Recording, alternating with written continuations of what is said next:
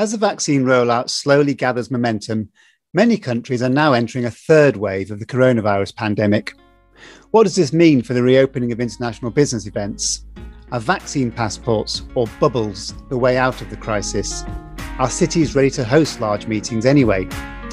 I'm James Lancaster, and with me to discuss all of this is Lahav, VP Clients and Operations at Kennis Group and President of the International Association of Professional Congress Organisers.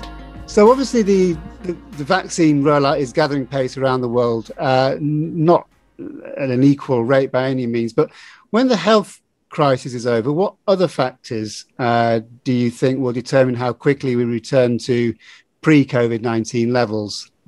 Yeah, I think it will certainly take time. I believe that there will be still travel restriction in place in the coming 1 or 2 years. Even you see according to IATA, the airline industry, they plan for full recovery for 2023 or even 2024. Of course, vaccination pace is an important factor, especially when we're talking about international events. And I think that in addition, we will encounter what we call COVID after COVID, from the word poverty, especially when we're talking about low and middle income countries. We know that institute, organization, and even sponsor will budget for less investment for future meeting. So I guess it will take around 2 to 3 years to return to the 2019 levels. Do you think we will ever exceed previous levels? Or do you think international business events may have peaked? It might, because I think one of the, let's say, positive or advantages of this pandemic is that with virtual events, it gave opportunity for association to increase their exposure to audiences that never participated in a physical event. So the reach is now, and the potential now is much higher.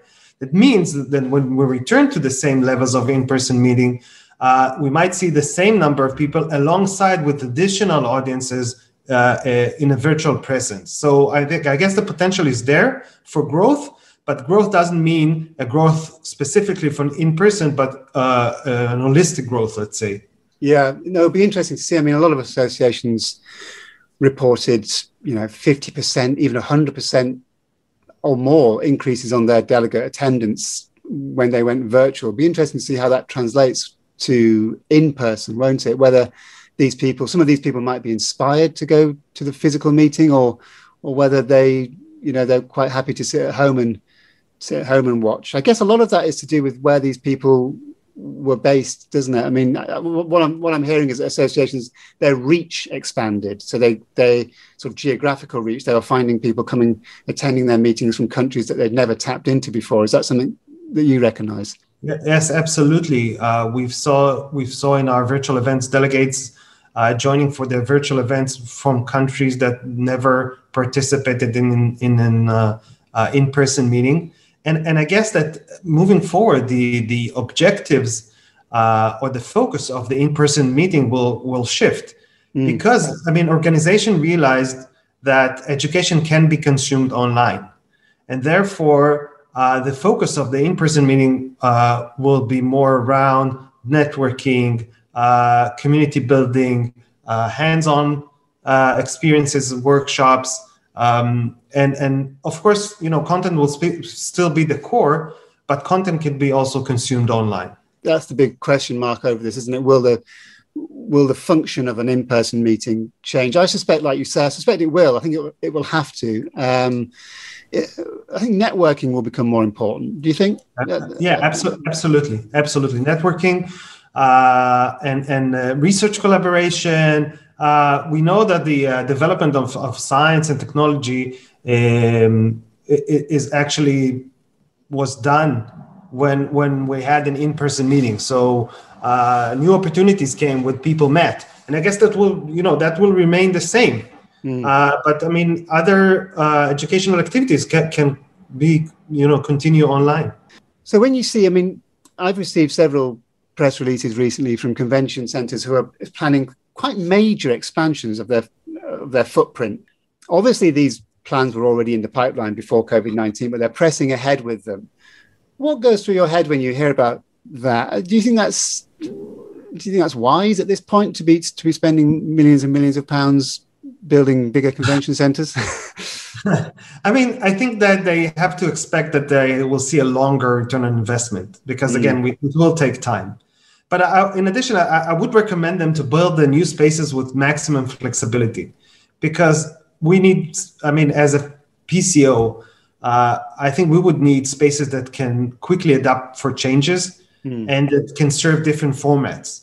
Not only the regular seated plenary halls, but we will probably need more smaller spaces for networking, as we mentioned, hands-on workshop, meetups, and even studios. So I guess that all venues are now investing in equipments that will enable live streaming, webcasting, but also live studios.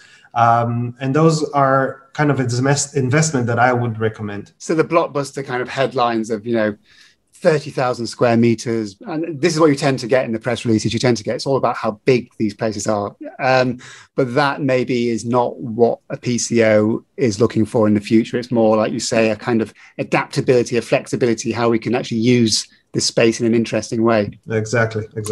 Kenneth Group's clients, I was interested in this because obviously your whole history is around sort of international medical association business, really, isn't it? I think, is that all of your business medical associations? Do you have non-medical associations as well on the books? I will guess that 80% is around medical life science association, but we also do other also corporate events, but also engineering, agriculture, so those kind of types of meetings. So what were your medical association clients telling you about the shift to virtual in 2020? I'm just trying to think if there are any kind of practical reasons why face-to-face is more desirable for that kind of audience. I know some medical association congresses were sort of doing, sort of mock-up surgery and all this kind of stuff before COVID-19. It was getting a lot more kind of hands-on and practical. What were their experiences of 2020? Yeah, I mean, we serve many different associations. So I guess we see the entire spectrum. On one hand, you'll see associations that have really enjoyed, I would say, the virtual experience. And they are so eager to continue the virtual, they're not even thinking of an in-person. That's on one hand. On the other side of the spectrum, you see associations that are postponing and canceling and postponing again. And the whole idea for them is just to get the people together and to network, which is their main objective. So they less see the importance of the virtual meeting. And I guess that the majority are somewhere in the middle. So they realize that they have no other option. They have to go virtual. They did it. The majority of them were very satisfied from the results, even financially. But again, I think they are eager to go back to in-person, but they also understand the challenges with going hybrid. Maybe we'll speak about hybrid in a minute. So there's a lot of uncertainty. They don't know yet. They're going to test the water probably.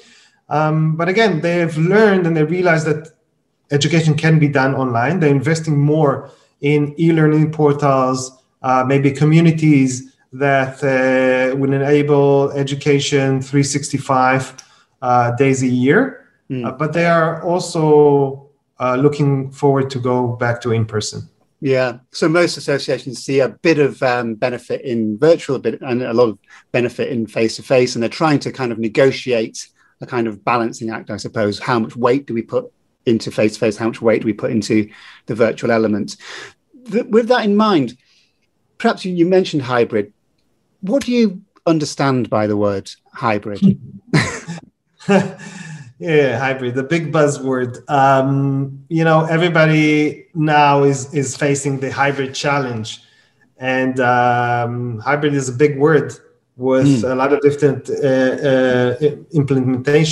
potential implementation. And we are also, all of us, looking for what is the financial model that will make financial sense when going hybrid. Because we all speak about, okay, hybrid does it mean that we'll have to double our investment financially, but also when it comes to operational efforts, and maybe the incomes will be lower. So what does it mean for the profit levels for the associations? And I mean, we are looking on, we have some task force internally that are working on different scenarios right now, mapping all the different options for hybrid meeting to hopefully select the top one that will make sense. Obviously, it is really dependent of what is the percentage of people who's going to be in person versus the virtual. Of course, it's completely different when you have 20% on site and 80% online, or vice versa. It's completely different. So we are now trying to figure out what is the best model to help direct our clients to that. But I guess we'll have to test things out like we did in the virtual space. I mean, if we look a year back, the first virtual meeting we did in the first week of April, and the meeting we're going to do that now in April is completely different. We have improved every aspect of the delivery. We learned more TV production style of bringing the content. So I guess it will be very similar to when we're going to start working in a hybrid model. We will learn throughout. We'll have a learning curve for sure, and we'll improve the delivery.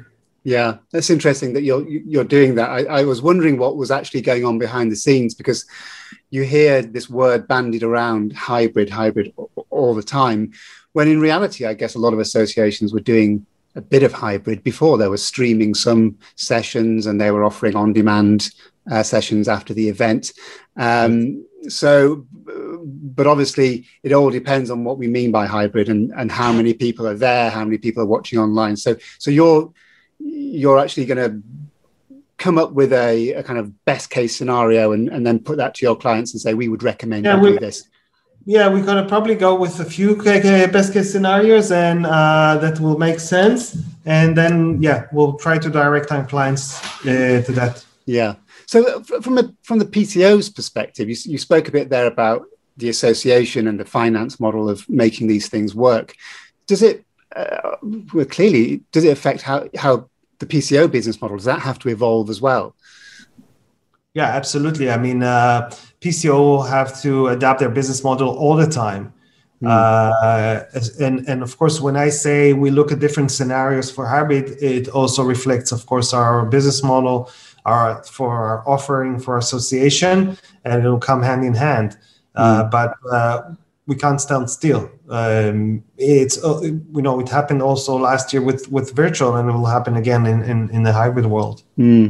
Do you see PCOs? I mean, I know a lot of PCOs are doing this anyway, but do you see a further shift into association management or consultancy or some wider remit for the average PCO? I mean, many PCOs are already providing association management services. I guess this will not change. But however, I mean, from my personal experience in Kenneth, during this pandemic, our clients were more open to seek our guidance, were more open to our advice, or maybe in other words, they trusted us more because it was very chaotic, and they looked at us looking for our help and guidance. And in crisis moments, sometimes it's actually enhanced the collaboration. And especially if you deliver as expected, you gain even more positive points with your clients. So I guess this pandemic, you spoke about consultancy. They looked at us as trusted partners, consultant, and I guess this hopefully will remain. That's interesting. Are you having to retrain your staff at all, or upskill your own workforce, or is the shift to virtual something that they sort of take in their stride as part of their job? Yeah, I mean, absolutely. I mean, we have staff that were shifted from the regular day-to-day job to support the virtual execution. This whole obviously help us retain our staff. So if you were hotels in the hotel sales department or hotel operation or procurement that deals with venues and hotel, we have shifted them to do speakers recording or QAing the system. So they have obviously learned new skills and they learned that there are new opportunities. Of course, we needed additional staff with a new skill set, especially when it comes to IT. Since we have our own platform, So we needed software development, cloud specialist, and I guess that new skills that we'll see is more of data analysis, because we have so much data right now that we can learn from that we haven't had in the past. There have been several reports over, I don't know, the last 12 months since the pandemic started that have tried to gauge what's happening with the DMOs and the Convention Bureau. I mean, obviously, one DMO is not set up in the same way as another. They're all very different, but a lot of them suggest quite heavy budget cuts, a lot of staff on furlough, a lot of DMOs have virtually been put on ice, shelved for the time being. When you're planning ahead now for congresses in 2, 4, 6 years' time, what's your experience of dealing with Convention Bureau at the moment? Are you finding a bit of a gap there, or is that patchy depending on where you are in the world? Yeah, first of all, my heart goes to those friends in our industry that had to go to rough times. But I have been in constant communication with many DMOs and CVBs, and I think they're doing their best to stay relevant.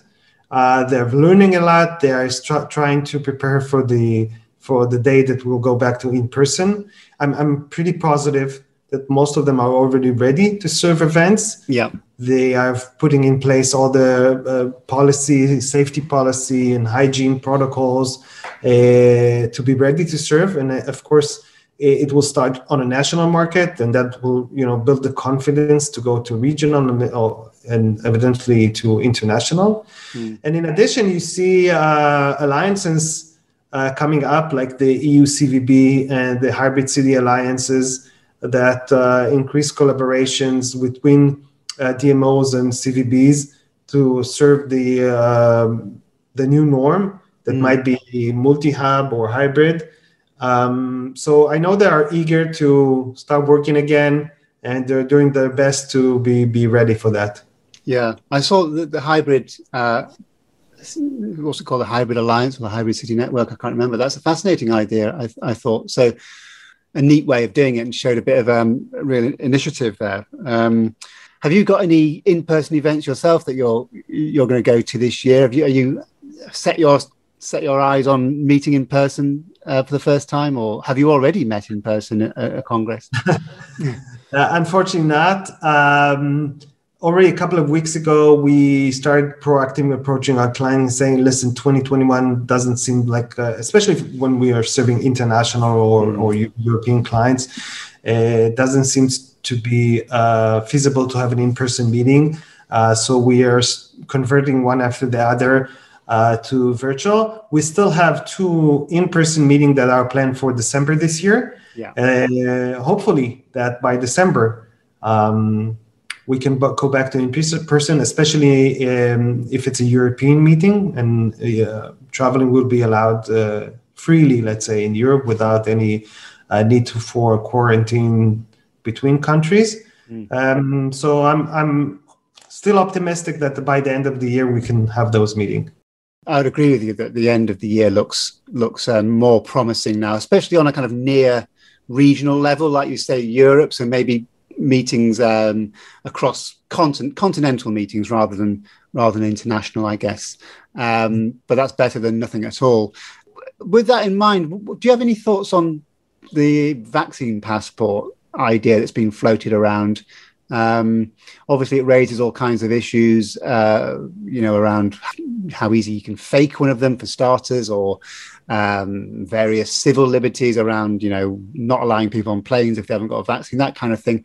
Do you have any perspective from a practical sort of organizing a meeting perspective on vaccine passports? In general, I'm very much in favor of having a vaccine or a green passport. I mean, I can see the results here in Israel where a lot of restrictions have been lifted. Restaurants, bar, concert, public gathering is allowed under a green passport, meaning that you have been vaccinated or recovered from COVID, or show a negative valid COVID test, or even quick test that allow in the entrance to venues. Yeah. Even if you have those green passports or vaccine passports, you might not even need social distancing in a certain place, because it becomes the venue can become a clean bubble. Yeah. And I think that will incentivize people to get vaccinated, because we hear a lot of people that are concerned, that are afraid, that are against. But I mean, I see here the results in Israel are fantastic.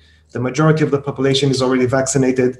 You see a dramatic decrease in number of cases, in number of people in critical condition in hospital. And as I mentioned, activities are starting to be open again. So I'm very much in favor. I think that idea of a bubble, you create a bubble, is probably one of the ways out of this. There was in Barcelona, there was that rock concert recently, wasn't there? 5,000 people in Barcelona at a rock concert. Yes. And there's no reason why there should be a spike after that. And if there isn't, I think that's a great template for moving business events forward. So last question is a bit of a big one, this, but I like to ask people, especially in leadership positions, this question. But what has the last 12 months taught you? What have you learned about yourself, about business over the last 12 months? I mean, I can write a book about that. But if I need to select one thing, is that you need good leaders to survive the tough times. Leaders that can demonstrate optimism, that have a positive approach, even in let's say in stormy weather. Leaders who can also be honest with their staff, with their team, and even share bad news when things happen. And not less important, to be a role model. I can tell you, this is how our managers, our management has acted in this pandemic to help us a lot to finish successfully this year. I mean, myself, as a member of the management, I did hands-on work. I recorded speakers. I did program management in our software, updates. Why? Because one is to be a role model and show people that, everybody can do everything right now. But it also taught me a lot about what's needed to be done, what's my staff need to do in order to execute a virtual meeting. And I guess I learned, but I also showed that it's possible. So I think my biggest lesson learned is about leadership. Yeah, I think that's been crucial over the last 12 months. Just like ability to give people a sense of hope and light at the end of the tunnel, because it has seemed at times as though it's just never ending, this crisis. So I suppose good leadership steers us through these dark times. Listen, Ori, it's been great talking to you. Thank you very much for your time today. And hopefully by the end of the year, I don't know when, but it might be a trade show or something, we can see each other in person and share a beer. Yeah, absolutely. Looking forward to that. Thank you.